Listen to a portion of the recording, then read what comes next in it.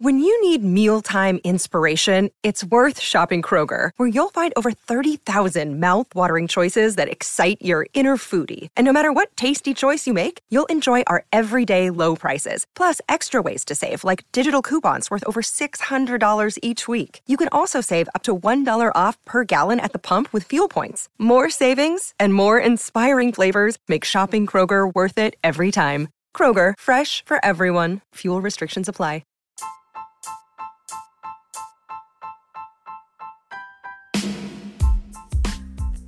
Hey there, welcome to The Tint. I'm your host, Scott Fellman, and it's time for another foray into the world of aquariums from a slightly different perspective. You know, there's an entire fascinating science to river and stream structure, and with so many implications for understanding how these structures and mechanisms affect fish population, occurrence, behavior, and even ecology, it's well worth studying for aquarium interpretation. Do a little Googling out there. There's a lot of really great information out there and scholarly research. Now, we love leaf litter beds, right? Leaf litter beds form in what stream ecologists call meanders, which are stream structures that form when moving water in a stream erodes the outer banks and widens its valley, which is the inner part of the river, has less energy and it deposits silt or, in our instance, leaves. Now, did you get the part where I mentioned the lower energy parts of the watercourses tend to accumulate leaves and sediments and stuff? Yeah, it's logical, right? And it's also interesting because, as we know, fishes and their food items tend to aggregate in these areas as well. And embracing the theme of a litter or botanical bed or even, your wood placement in the context of a stream structure in the aquarium is kind of cool. You could build upon structure and replace leaves and botanicals in this little, framework you've created like indefinitely, sort of like what happens in meanders in those streams.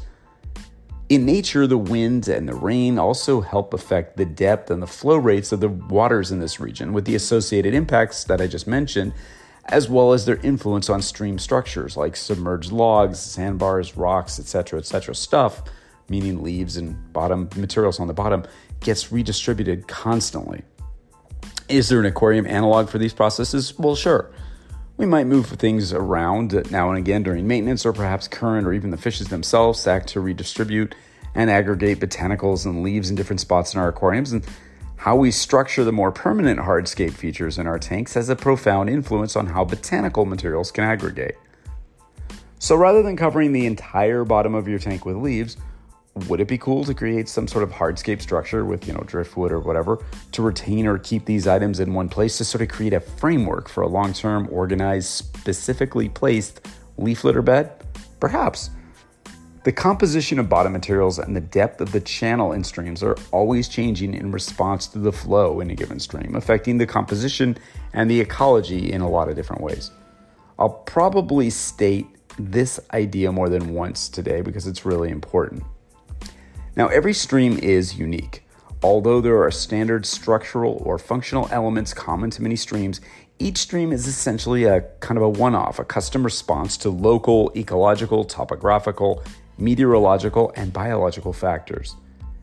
Permanent streams will often have volume and material composition, usually fine-packed sands and gravels with lots of smooth stones, more so than more intermittent streams, which are the result of inundation caused by rain or whatever, or even so-called ephemeral streams, often packed with leaves and lighter sediments, which typically occur only immediately after rain events, which means they usually don't have fish in them unless they're washed into them from more permanent watercourses.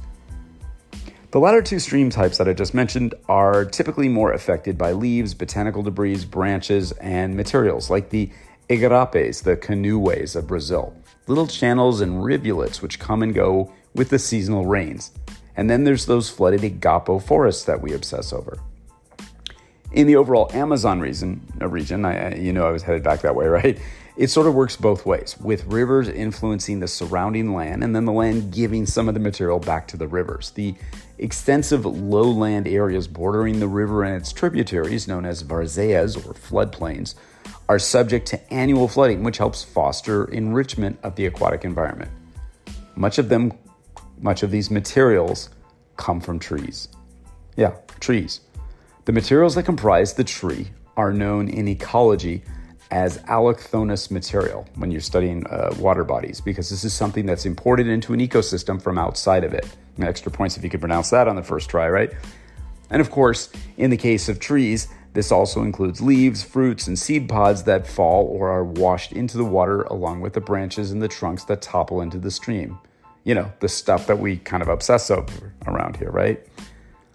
Although many streams derive their food base from leaves and organic matter, there's a lot of other material present that contributes to its structure. Think along those lines when you're scheming your next aquarium. Ask yourself what factors would contribute to the bottom composition in the area that you're taking inspiration from. It's interesting to consider the main components of a stream to get a better picture of how it forms and functions. So what are the key components of streams? Well, there's the top end of a stream where its flow begins, essentially its source. The bottom end of a stream is known as its mouth. In between, the stream flows through its main course, also known as a trunk. Streams gain their water through runoff, the combined input of water from the surface and subsurface. Streams which flow over stony open bottoms, free from natural obstacles like tree trunks and stuff like that, tend to develop a rich algal turf on their surfaces. You've probably seen this a lot. Well, not something a lot of hobbyists like to see in their tanks, with the exception of you and Mbuna guys and weirdos like me. Algae-covered stones and rocks are entirely natural and an appropriate setting for the bottom of many aquariums. Enter a tank with that in the next International Aquascaping Contest and watch the ensuing judge freakout it causes, right? But really, grazing fishes, of course, will feed extensively on or among these algal films, and they'd be logical choices for a stony bottom-themed aquarium. When we think about the way natural fish communities are assembled in rivers and streams, it's almost always as a result of adaptations to the physical environment and, wait for it, food resources. Now, not everyone wants to have algae-covered stones that, or a mass of decomposing leaves on the bottom of their aquariums. I totally get that. However, I think that considering the role that these materials play in the composition of streams and the lives of the fishes which inhabit them is important and entirely consistent with our goal of creating the most natural, effective aquariums for the animals that we keep. As a hobbyist, you can employ elements of these natural systems in a variety of aquariums using any number of readily available materials to do the job. And let's face it, pretty much no matter how we scape an aquarium, no matter how much or how little thought and effort we put into it, our fishes ultimately will adapt to it. They'll find places that they're comfortable hiding in, the places they like to forage, to sleep, and to spawn. It doesn't matter if your scape consists of carefully selected roots or seed pods or plants or driftwood, or simply a couple of clay flower pots and a few pieces of egg crate. Your fishes will make it work. As aquarists, observing, studying, and understanding the specifics of streams is a fascinating and compelling part of the hobby because it can give us inspiration to replicate the form and, more important, the function of them in our tanks. Now, you're likely also aware of the fact that we're crazy about small, shallow bodies of water around here, right? I mean, almost every fish geek is genetically programmed to find virtually any random body of water irresistible, especially those little rivulets and pools and creeks and the aforementioned forest streams, the kinds which have an accumulation of leaves and botanical materials on the bottom, darker waters, submerged branches, all that stuff, the kind where you're going to find fishes.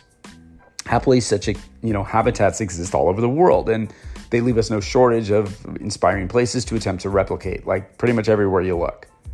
In Africa, for example, many of these little streams and pools are the home to some of my favorite fishes, killifishes. As I mentioned before, many of these little jungle streams are really shallow, cutting gently through the accumulations of leaves and forest debris. Many are seasonal.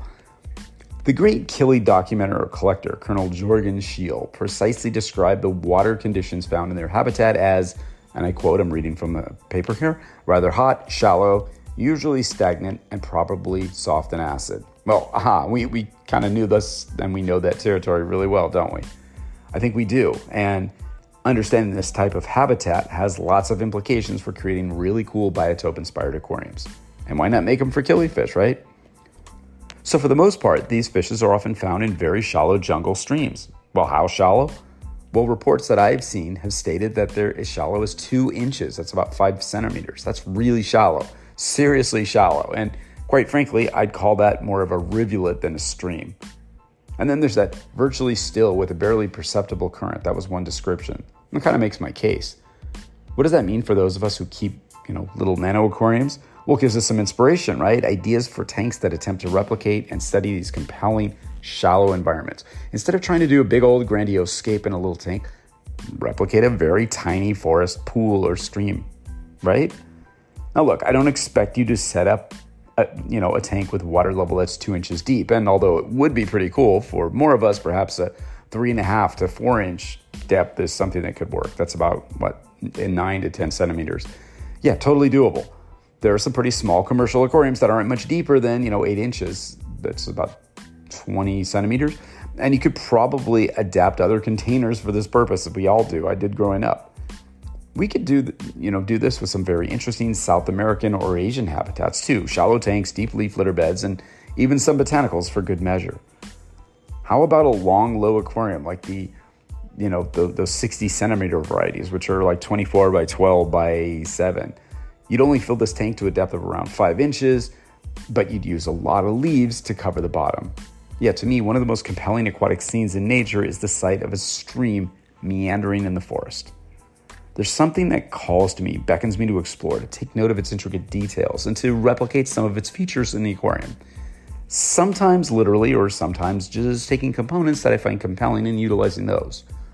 An important consideration when contemplating such a replication in our tanks is to consider just how these little forest streams form in the first place.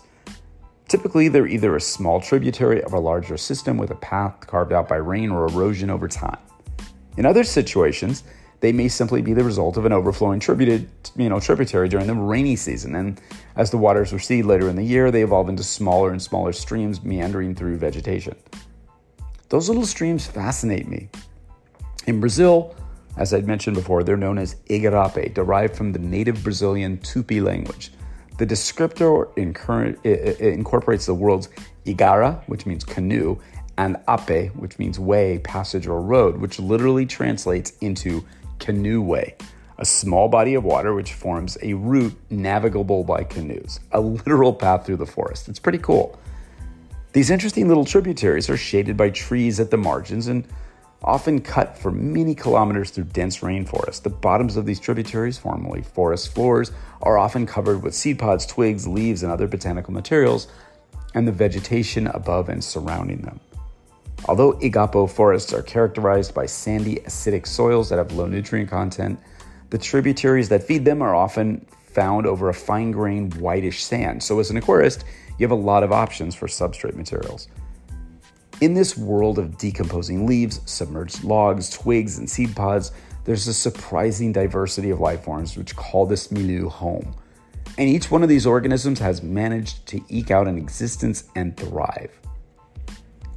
A lot of hobbyists not familiar with our aesthetic tastes will ask what the fascination is with throwing palm fronds and seed pods into our tanks, and I tell them that it's a direct inspiration from nature. Sure, the look is quite different than what's been proffered as natural, over the years, but I guarantee that if you donned a snorkel and waded into one of these habitats, you'd understand exactly what we're trying to represent in our aquariums in a matter of seconds. Streams, rivulets, whatever you call them, they beckon us, they compel us, they challenge us to understand and interpret nature in exciting new ways in our aquariums. Think differently. Expand your horizons. Stay curious, stay creative, stay brave, stay studious, and always stay wet. Until next time, this is Scott Fellman from Tenon Aquatics. Thanks for spending part of your day with me. I look forward to seeing you on the next installment of The Tint.